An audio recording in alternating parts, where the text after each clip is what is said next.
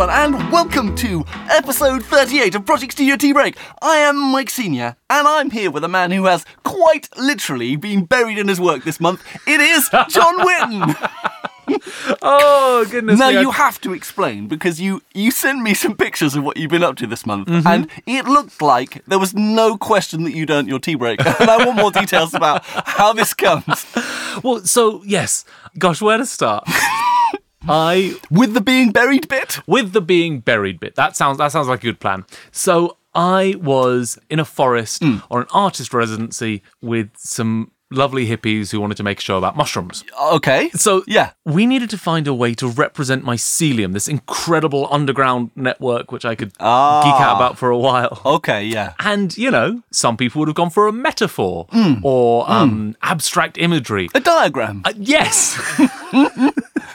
It's one of these things where I should have just thought before I opened my mouth. If I did that, I wouldn't podcast. So I said, why don't we just kind of bury me in the ground and I'll do the monologue from there. And it was such an easy sentence to say. And then our wonderful production team went down and I was learning my lines and they called me when they were ready. And I went down to what looked like the location for a mob killing. There was a shallow grave. The director of photography and a production assistant there looking kind of like they might be ready to kill me for making them stand outside in the rain digging a hole. And then I kind of just lay down in it. They put slugs and worms on top of me to add to the realism. Do you think it was like, well, we don't really need to do this, but wouldn't it be fun? But he did make us go out in the rain and dig a hole in the forest.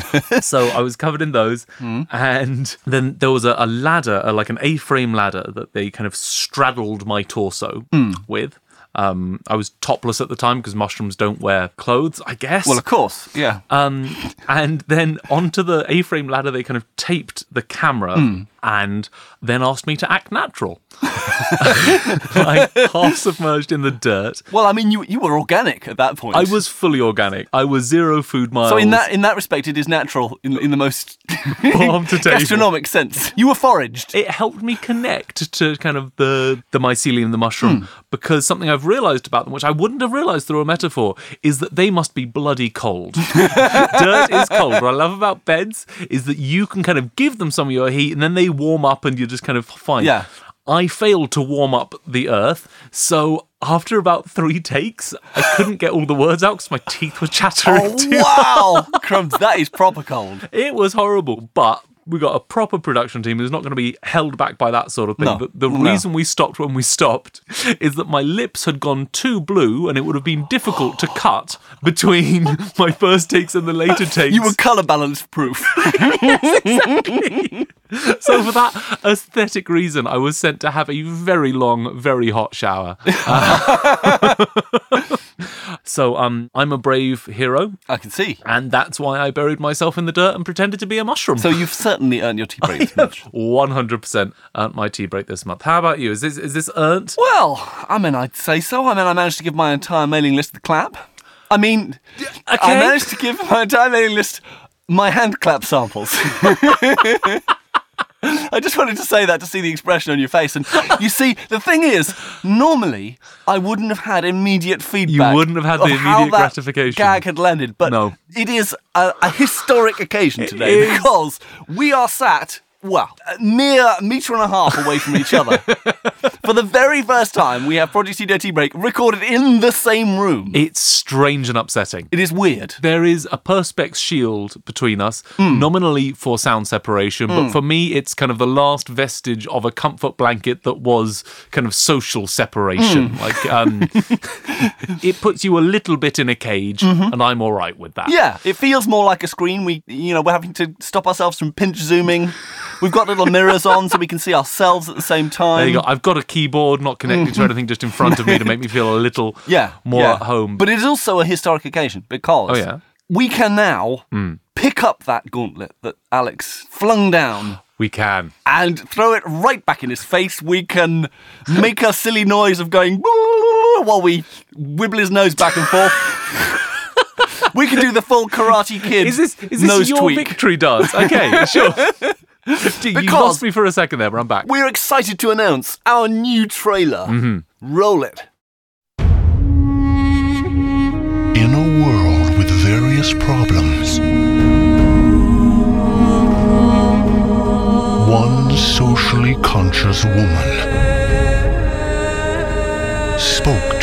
collective spirit of pandemic-era survival and dared to sing. A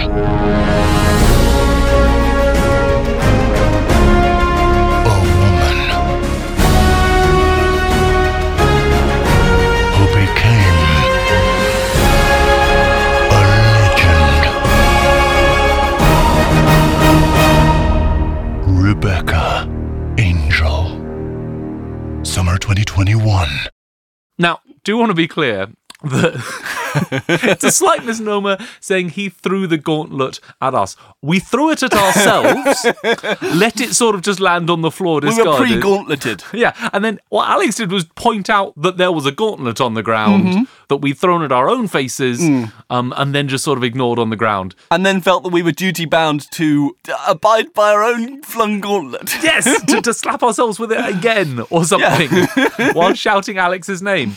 So did you have fun doing it? I absolutely had fun doing it. It sounded like you had fun doing it. And in fact, actually, there is more to this trailer. It has a visual component. Oh, yes. That is especially on our patrons feed. So if you want to see the visual element of this epic trailer, then do sign up at patreon.com/Project Studio T Break, where there are all our usual fun extras. We're discussing Liquid Death's second album. Oh, my Riding goodness. roughshod over David Wilcox and asking if there's anything that gongs can't solve. Wait a minute. Riding roughshod over... No.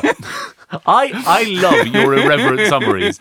To be clear, I would never ride roughshod over David Wilcox. We discuss the atrocity that is others. Others riding roughshod over David Wilcox, which is a surprisingly difficult phrase to say. Or at least in any kind of PG-rated way, without Errol kind of coming in. Errol also, by the way, credited in the trailer. Yes, absolutely. Eagle-eyed viewers will note. It was surprisingly challenging to do the voiceover too. It's got to be said. See, Mike provided the kind of deep, growly James Earl Jones voice, and it sounds... It's Don LaFontaine. I mean, he's the guy. I mean, he was the voice of God. He was the guy who did all the trailers. For those of you familiar with Mike's regular kind of watery, reedy tenor, sort of a... Thanks, John. Strangled choir boy after too much caffeine. You may be surprised to hear that the voice you just heard in the trailer is Mike's. What studio magic did you employ? The funny thing is, most of it wasn't studio magic at all. It was just trying to work out how the hell to do that kind of performance. Right. And in fact, I got a few tips, though. I did need a few tips because it is a certain way of performing it. And unless you see someone doing it, it doesn't quite make sense how you do it. And so what I did is, have you ever seen the Honest Trailers series on YouTube? Yes. They're one of my favourite things. Absolutely fantastic. But the guy who does the voice for the Honest Trailers has... you can actually get him to do stuff for you. There's a site called Cameo.com where lots of actors and musicians and singers and personalities, you can get them to record birthday messages or answer phone messages, and he's on there. And he has some examples where you can see him doing the performance that he's recorded. And you only realise then that it's really important that you keep your nostrils really widely flared to get that kind of airy, kind of rumbly thing on all the consonants and stuff. And also that you really overemphasise the mouth motions. And you see him do it and you go, oh, okay, that's how you go, in a world. You know, that's so good. Because the thing that makes the Earlder work is coming through your nose, I think. To any of our listeners who, upon hearing that description of the facial anatomy of a trailer voiceover artist, started imitating it to the point of looking like a articulating warthog or something, know that I'm right with you. I was in the room with Mike, and he kind of tests that. You kind of twist everything up and do what you can. But that's so cool. All the consonants and stuff have to kind of be extended. And also, I quickly realised that like N's and M's and L's, all these voiced consonants, you really have to work hard to keep voicing them. Because if you go, oh, woman, and you have to go, to get the kind of end of the voice. One woman. You see, you're getting there. Yeah. Oh, that's fun. And you really have to chew all the syllables to make it work. And it also finally makes sense that no one in movies uses this voice. Or the only person who does a little bit is Batman. I was going to say Batman. And he's got a costume design so you can't see his nose. It looks silly. It sounds great and it looks very silly. If you then do it that way and then you really compress the low frequencies and boost them so you get them the whole time and you do a fair bit of compression elsewhere and kind of boost the high mids, you get that You get tone. the trailer voice. That's so But cool. except, like you say, my voice is too high. And so the only thing I did do was bring it down you a tone. pitch shift the whole thing? You can't do it too far, though, or the formats go all unnatural. But if you had told me that it wasn't, I would have been able to believe that's what you. I thought. I It wasn't wanted to like get on that boundary of you believability. were right in the uncanny valley of vocal production. But it was quite a lot of fun trying to do it and make it work. It took quite a lot of takes. You don't realise how difficult it is to sustain that kind of rumbly, airy sound through all the syllables. Particularly what was it? In our post-pandemic whatever. That line was so long, it took me bloody ages to get it right. And you really can't inhale as that character. No, I don't no. think. Like, there's Breaths are verboten. post-pandemic. No, it just kills the rhythm, the drive, the momentum of it, which is everything with this NASCAR engine of a voice. So, in your face, Alex. Yeah, Alex, take that.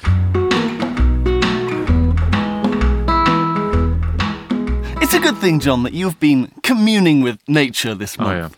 Because I think then you will be able to join me fully in appreciating the glory of some of Mother Nature's creations. That's such a fair, true, positive, almost anodyne statement. And whenever you start there, I get justifiably horrified about what abomination you're gently leading up to. But yes, Well, sure. Because for our news this month, I would like to talk about spider webs. Okay, again. I mean, they are fine. incredible things. Spiderweb is meant to be, per thickness, as strong as steel, or stronger than steel. I've heard this, yeah. Different spiders use them in different ways. I mean, obviously, you know your usual little circular web thing, but they do these amazing three-dimensional ones. In fact, those are more common. Oh, right, I didn't know that. Yeah, and there are some of them who actually capture air bubbles underwater and live aquatically. Oh, my word. But still just breathing the air that they brought down in they their take little webcage. bubbles down with them to keep restocking the thing underwater. Scuba diving. They actually live That's underwater. So cool. There are other ones that let strings of web into the breeze and balloon with them. They fly to a new territory. So sort of paragliding, I guess, like creating this passive Totally. parachute that gets caught in the wind. Yep, and they balloon from place to place, so they spread out and find new territories. That's amazing. And we also know that spider webs naturally transmit vibrations. Oh, wait, okay. I've gone from politely interested to so hooked right now. And, of course, that means that scientists with nothing better to do have been asking the same question that I'm sure you're asking yourself now, which is, how does a spider web sound? Not where I was going, but I'm into this. And this has, of course, been something that has been researched. And course. by no lesser scientists than Marcus Buehler, Professor of Engineering at MIT. Who else? He has computer modelled these very, very complex three-dimensional cobweb structures. They've actually laser scanned them and rebuilt them in the computer. Stunning. And then they've decided to try and turn that data into sound. Into sound. Now, just to give you a quote, this is Marcus Buehler himself. Okay. Spiders communicate largely through vibrations. They find mates that way. They find prey, the location of the prey. So it's a very natural way for us to feel and become a little bit like a spider. To experience the world as a spider does in this universe of vibrations. So now let me play one of these sonifications. Okay.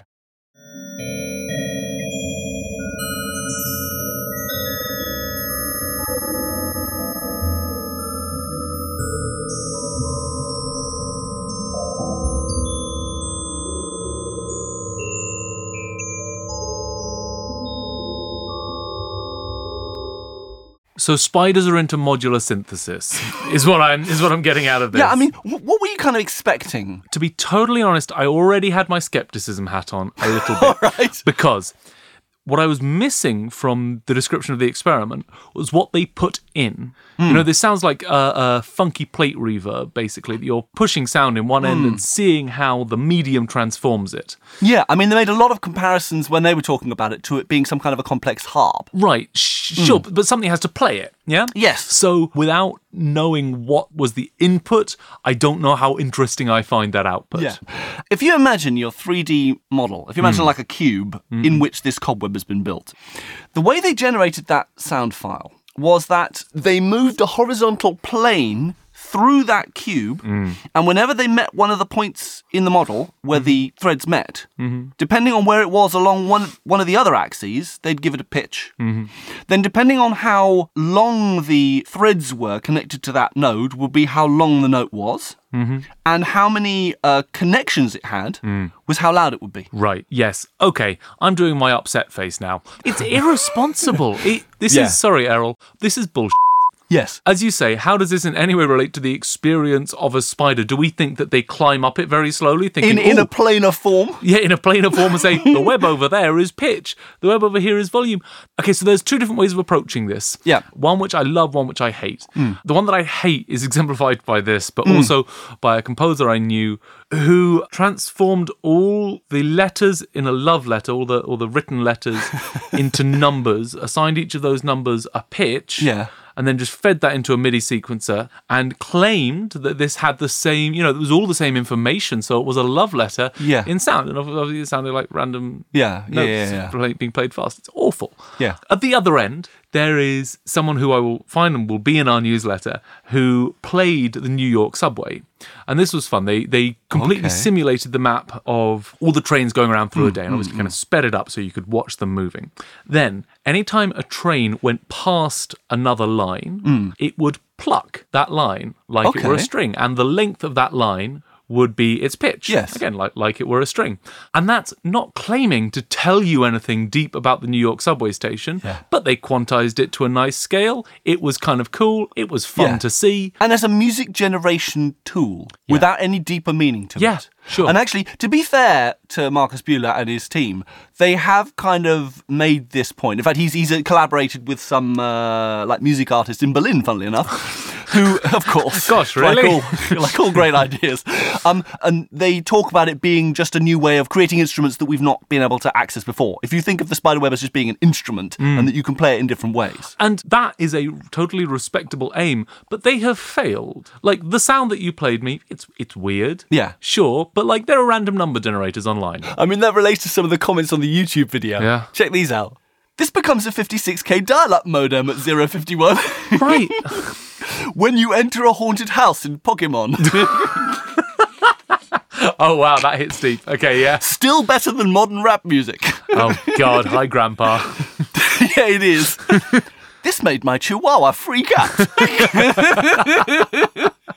But my very favourite comment was, even the spider plays better than me. Oh, you just want to go and give them a socially distanced hug. Like they've been having a hard lockdown. They have. That's a tricky one. But that's not the only sonification they have. They also have a sonification of them pulling a spider web apart, slowly stretching it. So slowly you hear strands begin to break and the things stretch.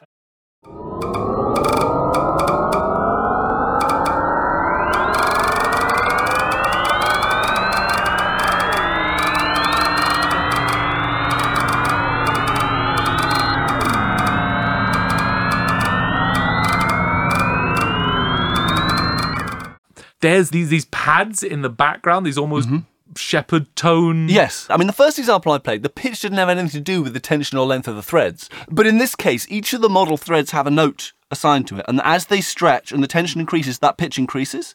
And then the little blinky sounds are the sounds of each individual thing breaking as it gets beyond a certain point. But what I would just so much rather hear is a very powerful microphone directed at some web, which is pulled apart. I mean, also, it's like, what is it we're hearing is, again, the question that comes to mind. It's like, in what situation would all the strands in a spiderweb be vibrating continuously? Even if you were imagining some kind of an Aeolian harp, the wind blowing across a spiderweb.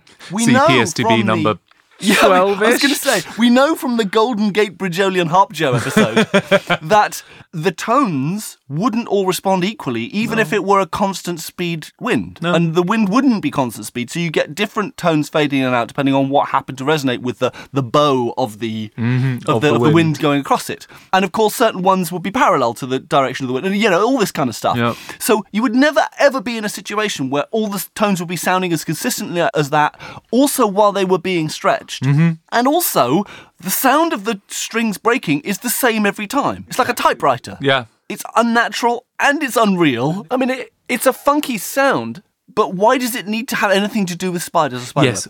I love the idea that sonic interpretations of a computer model of a web that looks like a tangled mass could reveal something about the internal order, which visually is inaccessible to us. Yeah. But none of that's this. Yeah. I have another example, though, and this is a little bit more promising because there they've actually tried to simulate the sound of a spider moving through the model web using, when you've got the individual lengths of strand, they all have their own tuning according to their tension and their length.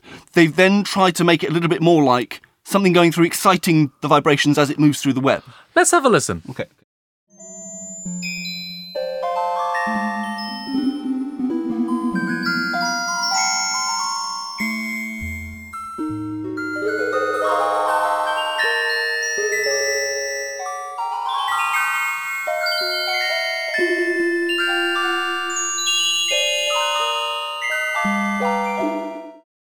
Yeah, again, it's a fine noise. And if you put that in a big surround system and actually mapped it to also the position of the quote-unquote spider, it could be cool enough to listen to. But it's, I don't know, any attempt to try and paint that as an illustration or something to do with a web feels disingenuous because the synth sound, the kind of FM synthy sound they've chosen, there's nothing to do with strings, even if we are taking these as analogs of strings. Yeah, it leaves me very cold. But what it didn't do is it didn't make you question whether this was actually one of their audio examples. Less than no, Mike. I would have bet every penny I owned that this was the third of their audio. Oh, well done. I just jobbed this up on a mini synth. Well done, sir. Can we hear it one more time, please?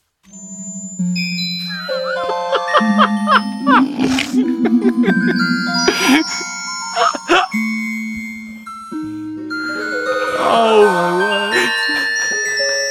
You know what? I was trying to treat it with so much care and reverence, but now, with the image of you just whacking your MIDI keyboard, of course it is. In a way, that bears more relationship to what I would expect a spider moving with a tourist spider web to sound like. Yeah. If you think about the idea of it being a massive harp with something crawling along it.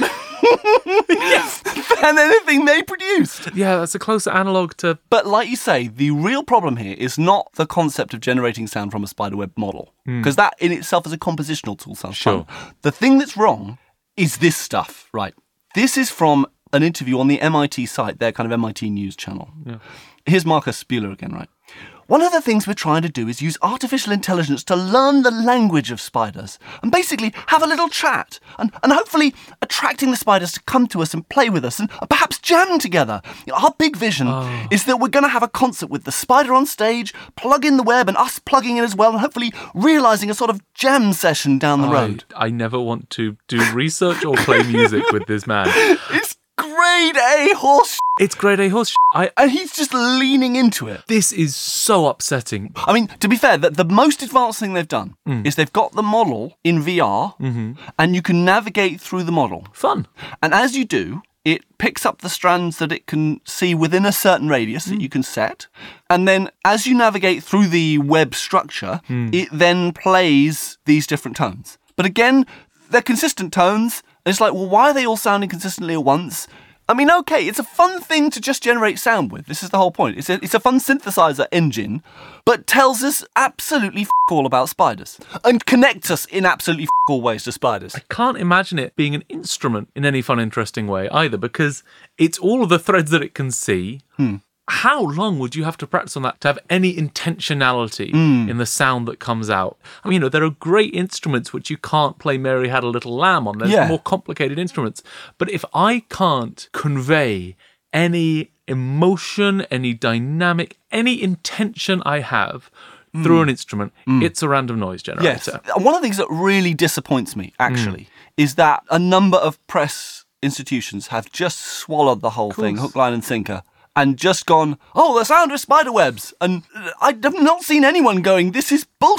And it also looks like he's a repeat offender. Oh, yeah. He's done similar things to this, but using the structure of amino acids. Here's him in another article on the MIT news site. The tones and their relationships are based on the actual vibrational frequencies of each amino acid molecule itself, computed using theories from quantum chemistry. And he's created this app. Yeah. And you can play amino acids on a synth. Great. Amino acid synth. I'll just bring it up, see whether I can get it to make some noise. Right. Here we go. Oh, so it's a ring modulator. Right? I mean, I've kind of felt that it was basically someone going off-piste on a DX7.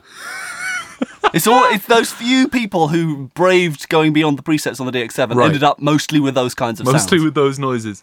And what he's saying is, you can play the amino acids in as music. And then you can create new amino acid molecules in this way. Oh, Christ. And I think, well, yeah, I could encode amino acids onto strands of uncooked spaghetti.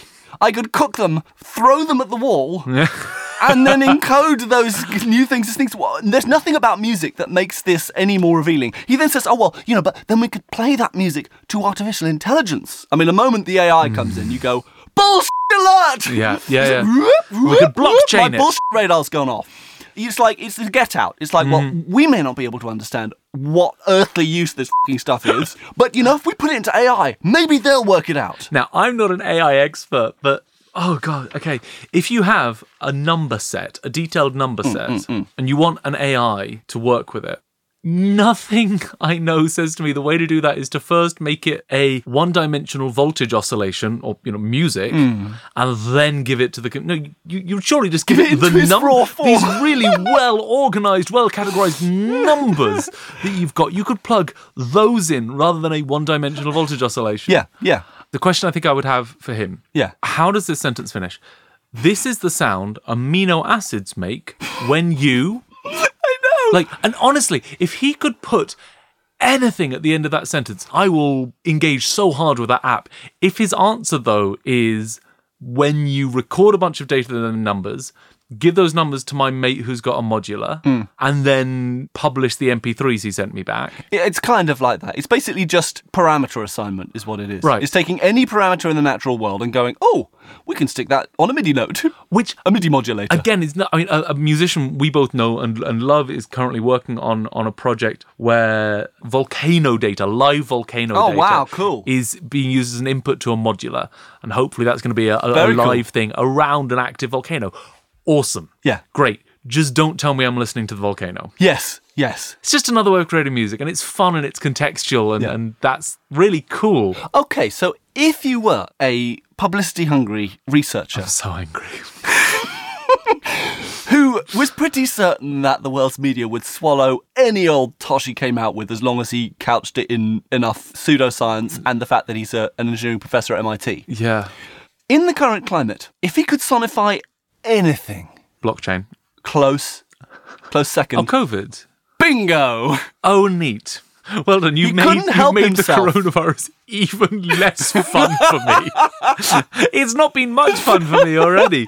Oh. Here he is in another interview on the MIT news site. MIT, what have you done? What have you become? We represented the physical protein structure with its entangled chains as interwoven melodies that form a multi-layered composition. The resulting piece is a form of counterpoint music in which notes are played against notes. Wait for it. This is the bit. I need to know more about this revolutionary style of music where notes are played against notes. Wait a minute. And you definitely don't want to take a sip of tea before I read this sentence. Like a symphony, the musical patterns reflect the protein's intersecting geometry realized by materializing the DNA code. What? That's basically and here's the smoke screen so any jobbing journalist doesn't look any further. I so want to get this guy on for an interview and just say, okay, great. Like, symphony, that's a word that I've got an understanding of, both the specific style, but also you could say, like, more broadly, group music, fine.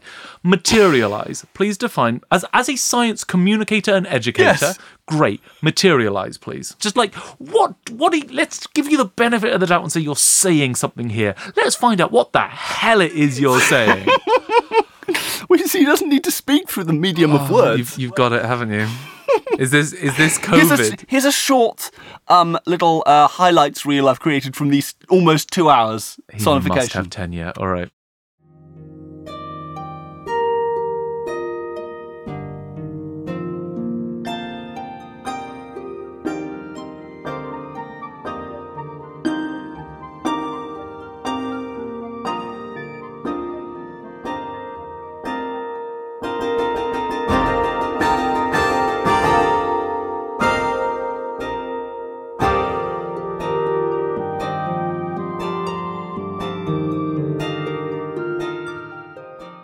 My afternoon with my GM synth. It's basically what it is. Now, here's another bit from the same interview. And brilliantly, the interviewer does actually ask, what did you learn? And it elicits this 24-karat gold response from Marcus Buehler. The virus has an uncanny ability to deceive and exploit the host for its own multiplication. As you listen, you may be surprised by the pleasant, even relaxing tone of the music, but it tricks the ear in the same way the virus tricks our cells. It's an invader disguised as a friendly visitor. Through music, we can see the SARS-CoV-2 spike from a new angle and appreciate the urgent need to learn the language of proteins. Oh, I worked so hard to give you the benefit of the doubt. What are you doing? What are you? And it's more than just idiocy. It's harmful because if you played me something and said, this is the sound of a spider's web, and I had said, I'm calling bullshit. That sounds like a FM synth that you've had 10 minutes to try and get to know. And you said, no. This is from Professor of Engineering at MIT. I would shut up. Yes. And I would say, oh, no, it is. He might reply, oh, well, no one who really knows what they're talking about would be misled by this. It's just a bit of fun. But actually, you look on the YouTube video, and you know the first example I played with that Z-plane thing? Only one person even queried the methodology. But a whole, 80 people commented saying, basically swallowing the line that this was the sound of spiderwebs. Of course people swallow it. And this is absolutely no condemnation on people who swallow this hook, line and sinker. I would not need to go very far away from my one narrow area of expertise. If this was a dance project instead of a music, and you said that it represented this, I would have no choice but to believe you, because I don't know. And you are in a position of authority. What's interesting about it as well is that it's not just people who know nothing about it who seem to have swallowed this or agreed that this was worth going with. Yeah. And he wasn't even a sole operator. He was working in a team. Did no one in the team go, hang on a minute, my bullshit detector's just exploded? But I'm glad that the interviewer took him seriously, because what a limited world we would live in if any time an expert at a world-leading institution told you something that sounded counterintuitive, you said, nah, it's bullshit. Yes. This is why it's so damaging, because people should listen to and take you seriously. Yes. And if you are speaking with authority on music, say, then they should assume that you've done your research. I can't fact check every single thing I hear. Yes, but it's also exploiting this disconnect between the actual research and what the actual research means, and then him trying to make it into a news story and playing into the hands of the press, who already will take a single study that means almost nothing on its own in scientific terms, and try and extrapolate it into some big news story. Yes. You know? And that is irresponsible. And the thing is that it's irresponsible for the media to do that. But to see the scientists themselves playing into that and actually doing it as a kind of a self-aggrandizement thing. There was one interview that I saw him do it, and it looked like he was just finding it all really funny. And it was almost like a little private joke. It felt like that. And I don't know whether it was just the look on his face that made me want to punch him, or the content. Professor Buehler, our beef with you is that we feel like you are promoting ignorance and misinformation. The last thing I would want is for us to be guilty of that exact same thing. What are we missing? Yeah, what have we got wrong? What have we misread, misinterpreted about your research or about the exact things you said there? I can't imagine that you see yourself and your work the way that we see it, the way that we are describing it. So what have we got wrong? Educate us. I promise, if you write a reply or, touch wood, agree to come on for a conversation, we will give you as much space. As much rope. As Mike, I'm being nice. Honestly, I would so much rather be wrong about this, because if I'm right, it's really disgusting what's happened. And the effect is, there are worse things in the world, but it's bad. So I hope you will let me know why I'm wrong. Please get in touch. Oh, I feel dirty. And not in the fun way. And not because you've just been buried pretending to be a fungus. No, I felt virginal after that compared to listening to this.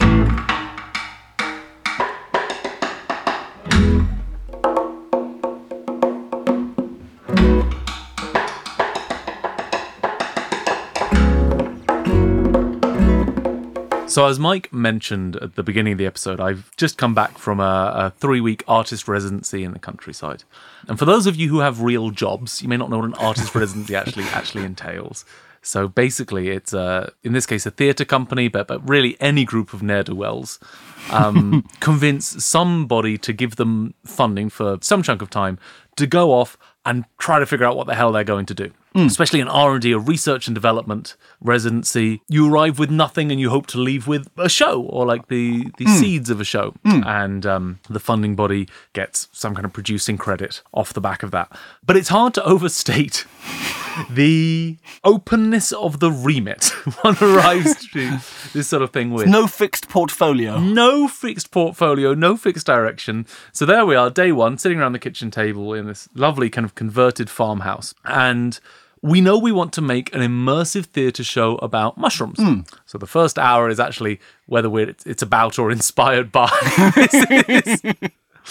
And then, the best bits of these events are always where you're just trying stuff and filming stuff. And we realised quite quickly that we're not going to be able to do a showing because it wouldn't be COVID compliant. So we're filming. That's what we're doing. We're filming little bits of things, which is really fun because it means that we don't have to get everyone we want to perform together at the same time. We can just have them in dribs and drabs. Yeah. We only need to get something right once, so long as the cameras are rolling. So that's really exciting. And that's what we do for the 3 weeks. We work on material and then we film it, and we invite performers who we like to come down and play with us, and a costume designer, great costume designer, who made us like mushroomy flowing robes.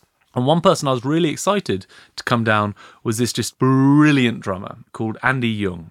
And we talked to her. Does he specialise in mushroom drumming? She doesn't yet. Oh, sorry. Sorry, no, not at all. She specialises in everything. One of these frustrating people. Distressingly multi-talented. Distressingly multi-talented. Unfairly. Unreasonably, unjustifiably. We brought her down originally to be a saxophone soloist, but then kind of were like, well, we need to. Well, I was thinking I need to do drumming with her if she's coming down. And there's this structure already on site. This sort of wooden, very tall tent structure. Kind of a witch's hat, teepee style exactly, thing. Exactly, that sort of thing. And all of the covering is gone, but the wooden structure is still relatively strong. And so I agreed with Andy that we should do some sort of synchronized drum line thing, like a marching band drum, because that's one of the things Andy is so good at, and I love doing drumline stuff with people. So you know that if synchronization needed to be done and you were not able to do it, the slack would be taken up. 100%. Andy could cover for me, which, it turns out was useful. Now, part of the reason I went for this is that I love having something to work towards, something really concrete to work on. And so every morning I was in our rehearsal space on a pad with my rudiments open in front of me and a metronome. And I was just drilling my snare, and we picked this piece that we were going to play together, and, round and round and round again, and playing it at, I think I started at 1/3 speed and then increasing the BPM by 2 points. It's nerd stuff, but it's really good. Yeah. And just gradually feeling like all of the weird flimble flambles and wingle wangles that one has to do on drumline stuff, becoming more intuitive and more bouncy and tighter. And also, for this same reason, we put this on the last day of filming. Oh, okay, so you'd have a good old run-up to practice your rudiments. She, of course, turned up having not looked at the music yet, but gave it a quick once-over before we went to play. And I was ready. Poised. This is a lesson, well, I was about to say which I've learned before, but I clearly didn't learn it. You had the opportunity to learn before. I have been offered the opportunity before. It was windy that day. As I've already said, we were to perform this clambered up on this wooden structure. Yeah. I'd got to the space before, I knew I could stand there, but it turns out that when a large chunk of my focus needs to be on not falling 3 meters to the ground, my drumming suffers. Considerably. And when the wind is swaying the structure, this already arguably safe structure, I was awful. I was just terrible. And we slowed it down, and she was very patient. And this was all the worse because we'd also got a bunch of dancers who we were doing other stuff with. So this was a whole setup. And for some reason, I spent a while figuring out how to record the sound on this, how to hide the mics from the cameras and stuff. But this rehearsal room, by the way, was gorgeous. Heated floor.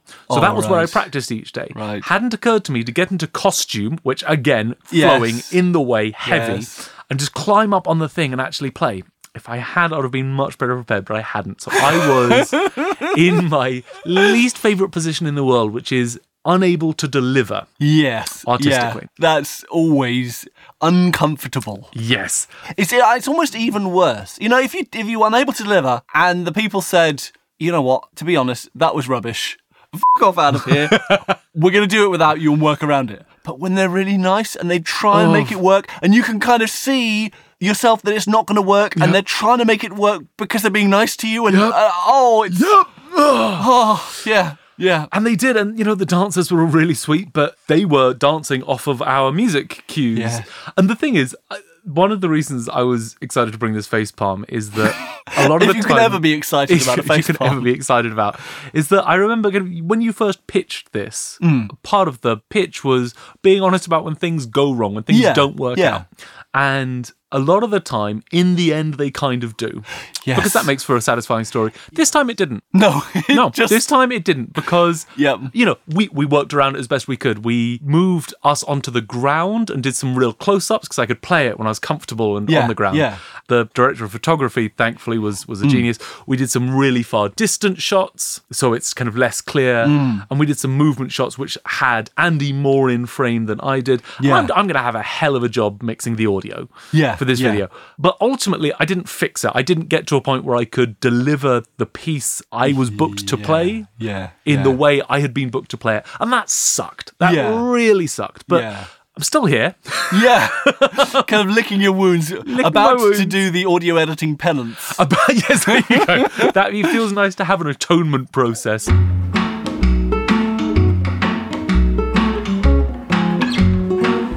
It's that time of the podcast where we delve into something that really floats our boat, that tickles our pickle, that generally enthuses us. Have we got that blue that quickly before? I think normally those kind of slips are when we're halfway in and getting sleepy, but sure. I mean, I was thinking about condiments. What did you have in mind, John? Condiments as well, sure. Ah, there you go.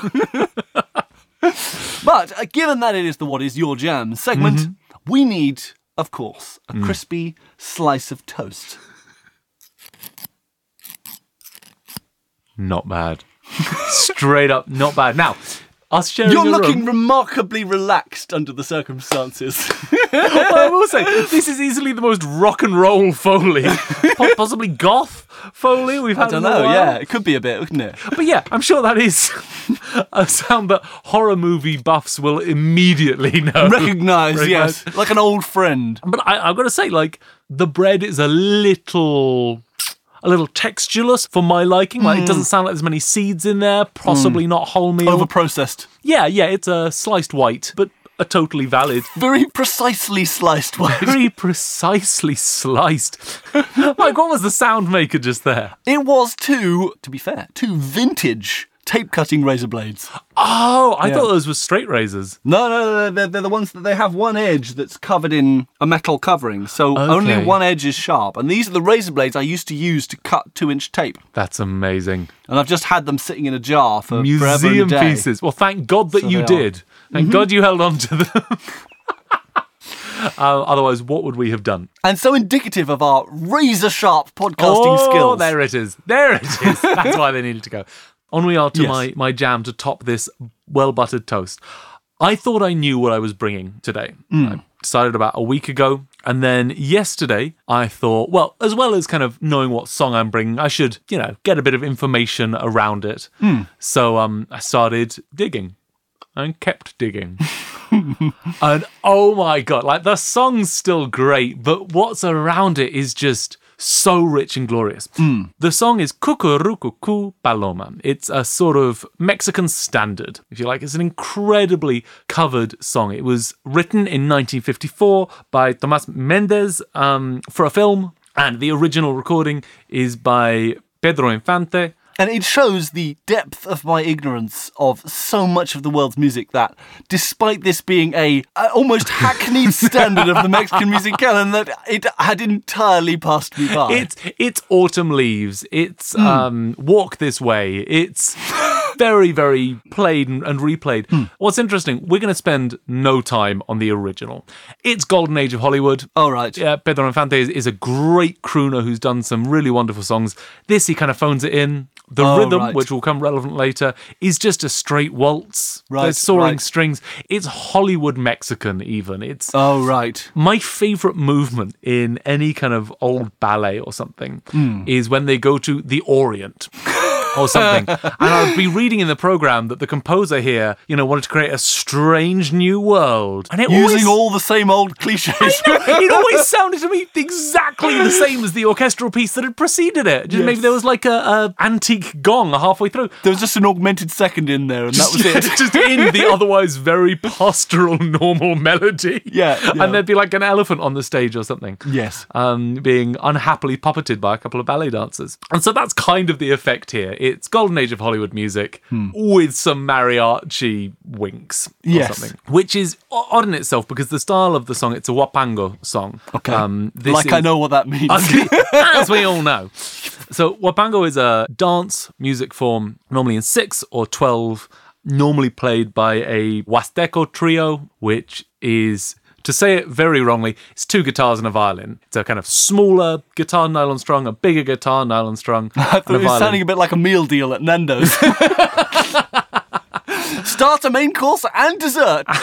Exactly. More or less. Tiny guitar, big guitar, violin. I'll shut up. People sing in falsetto, and they stamp counter rhythms with their feet. Now, if I'm talking about a dance form, guitar-led, vocals-led, with counter rhythms stamped by feet, especially knowing Mexico's colonial connection to Spain, there might be another genre starting to come to mind. Okay, yes. Okay? This sounds a lot like flamenco. Yeah. Which is already a mix of European, Arabic, and North African musics in the most incredible, gorgeous way. And takes the best from all the above and is probably the best genre, objectively. Wow, cool. So this has links to that. It has similarities, doubtless, but it actually predates any Hispanic arrival to Mexico. Wow. Which is huge. The Huastec people were renowned throughout Mesoamerica, pre-Hispanically, as musicians. Yeah. They were musicians and they were dancers, and this is that world of music. Now, when I say it's in 6 and I say it's in 12, these are irregular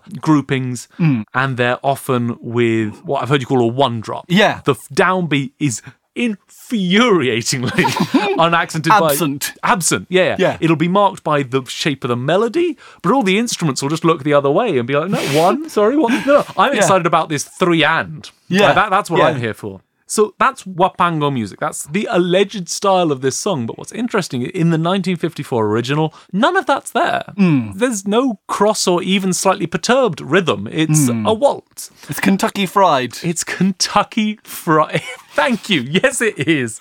What's amazing and what's wonderful, though, is that in cover after cover after cover of this song, it's been reclaimed. And it's been re-brought into that folk music version. One reviewer called the original folk kitsch, which I think is beautifully put. But it's been played now by Huasteco trios and by flamenco guitarists. And it's amazing. So what's it about? It starts with a man crying at the grave of his beloved. We arrive after this death, and he's keeping his neighbours awake all night with his crying. And we hit the chorus, and it is his cry. And the song has a clear hook. There's a really high note right at the end of the chorus, high, long-held note, and this is like a cry of anguish in this first chorus. Then we see a little dove, a little pigeon, who is cuckooing. Yeah. And the singer says, well, surely this is the soul of his lost beloved, come to tell him, don't cry anymore. And then we get to the chorus again, and instead of this cry of pain, it's a cuckoo-cuckoo. And it's exactly the same tune, but here the dove is saying, you don't need to cry. It's going to be okay. And so that top note just takes on a totally different meaning. It's normally flipped into falsetto and just floated. It's goosebumpy. It's such excellent poetry. You should go listen to this song, and you should listen to a bunch of versions because they all bring different stuff.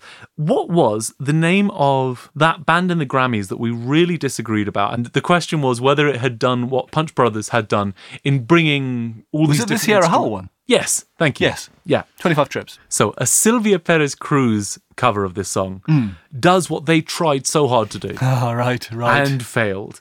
It's a great place to start. It's a great intro too. I still love it. It's what I was going to bring as my jam. Yeah. And it's a guitar and a banjo. There is no intellectual reason to put a banjo on this song. And honestly, if I heard it suggested, it sounds gimmicky and rubbish. It's really got no connection to Mexico or Mexican music. No real connection to Spain or Spanish music. Yeah. But what you have is just a really great, sensitive banjo player with a really great, sensitive guitarist making gorgeous music together. Yeah. Cannot recommend this one enough. Start there. Fall in love with the tune. I mean, you heard this song this morning. What was your impression? The vocal performances, in fact, all of these versions, the vocal performances just are bewitching, every one. Because you can kind of sense that it means so much to the singer. And they're all just such good singers. Yes. But I mean, the thing is that to a certain extent, for me, you've buried the lead. There's the bit that really is the killer bit. It kind of goes beyond that. Because the thing is, it starts you off in a little bit of a false sense of security. You go, this is just a really great song by really fabulous musicians. And then. So Sylvia Perez Cruz kind of lets go the fact that this is a dance music, that Huapango is a dance music. It's quite a soft rendition. But even in this version, you'll want to tap your feet, but you won't be able to. Because it is deceptively, rhythmically weird. Is there a better word than rhythmically weird? I would say rhythmically uninterpretable. You know, you want to try and make sense of it, and it resists your attempts to make sense of it. It absolutely does. And the ones where I have got a handle on the timeline they're using, as you said, what makes it so impossible is all the musicians know this timescale so well that they're not singing metronomically to it. They're very early or very late, because expression. Yes. And so if you don't have the timeline playing in your head, you are hopeless. Yes. To compare it to the uninterpretable spider music that we've heard, it's such a catchy tune. You will come away singing it, but with no idea where the one is. Yes, it's so disconcerting. Yeah. It's almost like you're listening to a salsa track and then someone takes out all the percussion. And you feel like you're missing the click track they had. And without the click track, you're just adrift. Completely adrift and at sea. Yeah. And yet, I think that you haven't stressed this point enough.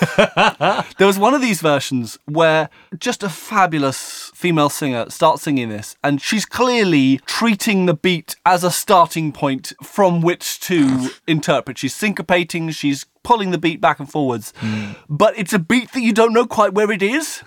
And already you're thinking, oh my God, how does she know where the beat is strongly enough, and has she internalized it enough that she can play around with it this fluidly? Yes. As you'd expect someone to do in, I don't know, a jazz track where you can hear that there's a walking bass or something, you know? Something holding that And pace. then the thing that blew my mind completely was another vocalist joins in, harmonizes perfectly with her, pulls the beat in the same way she's doing. It's very speechy in the way its rhythm, its vocal rhythms. So there must be some system here, or two people couldn't do it. I know. It's like seeing a puppet show where you can't see the strings. Yep. And asking yourself, how are these puppets moving themselves? And just the contrast between a casual listen to this, where I don't think I would necessarily notice there was anything odd about the rhythm. It's like a big broad river that looks very slow moving, but the minute you dip your toe in, the minute you even just think, where's the one? Yes. You're lost to this world. Yeah. There's nothing you I mean, can I do. almost wonder about whether this is a little bit of a specialist case that different people will experience in different ways.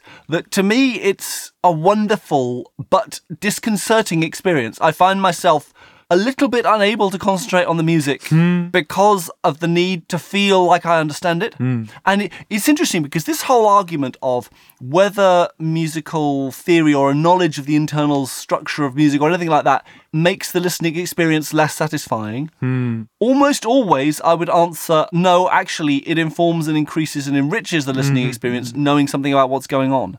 And this might be the very first example I can think of where I think maybe it has interfered with my appreciation of the music because I still haven't had the chance to like get my notepad out and work out the rhythm and find out where I should be putting the one. one so that I can actually get into the same position the performers are to appreciate their navigation around it. And yet, it categorically doesn't need that you have that understanding for it to work. For appreciation, no. Yeah. And no. so my musical education is interfering with my ability to enjoy this music. And this possibly for the first time ever. And really, I'm only just realising this now. No, you're right, because, to drag out my already tortured metaphor, if you just sit next to the river and look at it, it's beautiful. It's lovely. It's only when you try and get some of it. Yes. I was on the train this morning being like, one, two, no. No, 1, 2, no. Or that horrible thing where I'm just so swept away that I totally lose the idea of strict rhythm when I'm counting 1, 2, 3, 4, 5, 6, 1, 2. You begin to sound like the Sesame Street 1, 2, 3, 4, 5. Yeah, exactly. Exactly, the learning to count stuff. But the richness that comes from finally understanding that really quiet bit is the one, because suddenly you can see some of the games that the guitarists are playing around this shared assumption of a stress pattern. Just takes it from like a smorgasbord of sounds, which are independently rhythmic but don't build up to anything larger, to a real understanding. I should say, I think that there are ways besides my natural instinct of counting it. Yes. To get this, like if you just listen to that song 50 times because you like it, you'll begin to get the idea of the stress pattern intuitively. So that is my jam this month. I would say it's almost a marmalade. It is so it's a rich and chunky involved. Marmalade.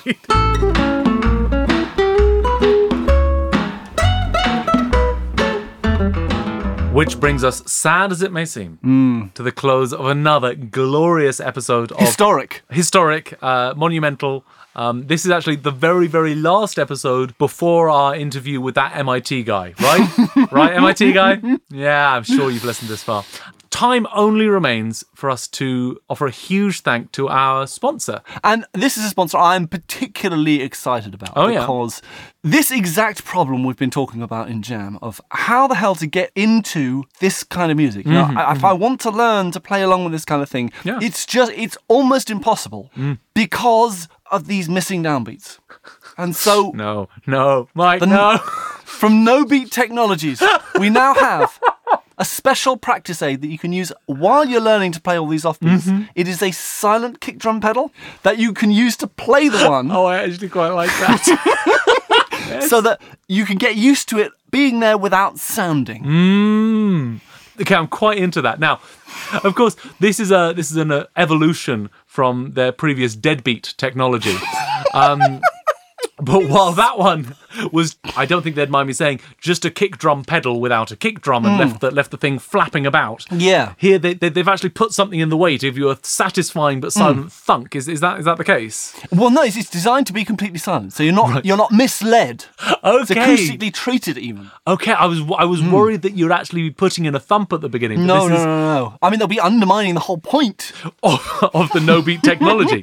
Right. Patent it. So it kind of glides through a sort of mesh of feathers. Yeah. I can't... Thank you so much for your support. I can't think of many things more physically frustrating than a kick drum pedal passing through doesn't deliver a mesh of feathers. That would just be... Oh, I feel gross. Just that. You won't, though. You'll feel great and you'll be really good at playing baobab music and wapanga and flamenco and all these kind of missing one genres. Gamelan, you'll be jamming along in no time. Thank you so very much for your support. And if you, like No Beat Technologies, would like to support the fine investigative journalism we do, you could head on over to patreon.com/Project Studio Tea Break. We would love to see you there. Do we have a Facebook? We do, in fact, have a Facebook. We have a Facebook at facebook.com/PSTB Books. Any other questions? I don't know. Do we frequent any other social media outlets? It happens that we have a Twitter. Tell us about it, John. Yeah, twitter.com/PSTB Tweets. And look, while we're on it, we have 2 TikTok accounts, which have been inactive for a while after John soundly lost the followers competition. It's still a bit bitter about that. And if you want to tell us about any other social media platforms you feel we should be on, you can email us at tbreak@projectstudiotbreak.com. Thank you so much for listening. Lovely having you in our very own murder booth. In our shared space, looking at each other, not able to tab over onto some flash game we've got running simultaneously. It's quite remarkable. Ta-ra! Ta-ra, pets.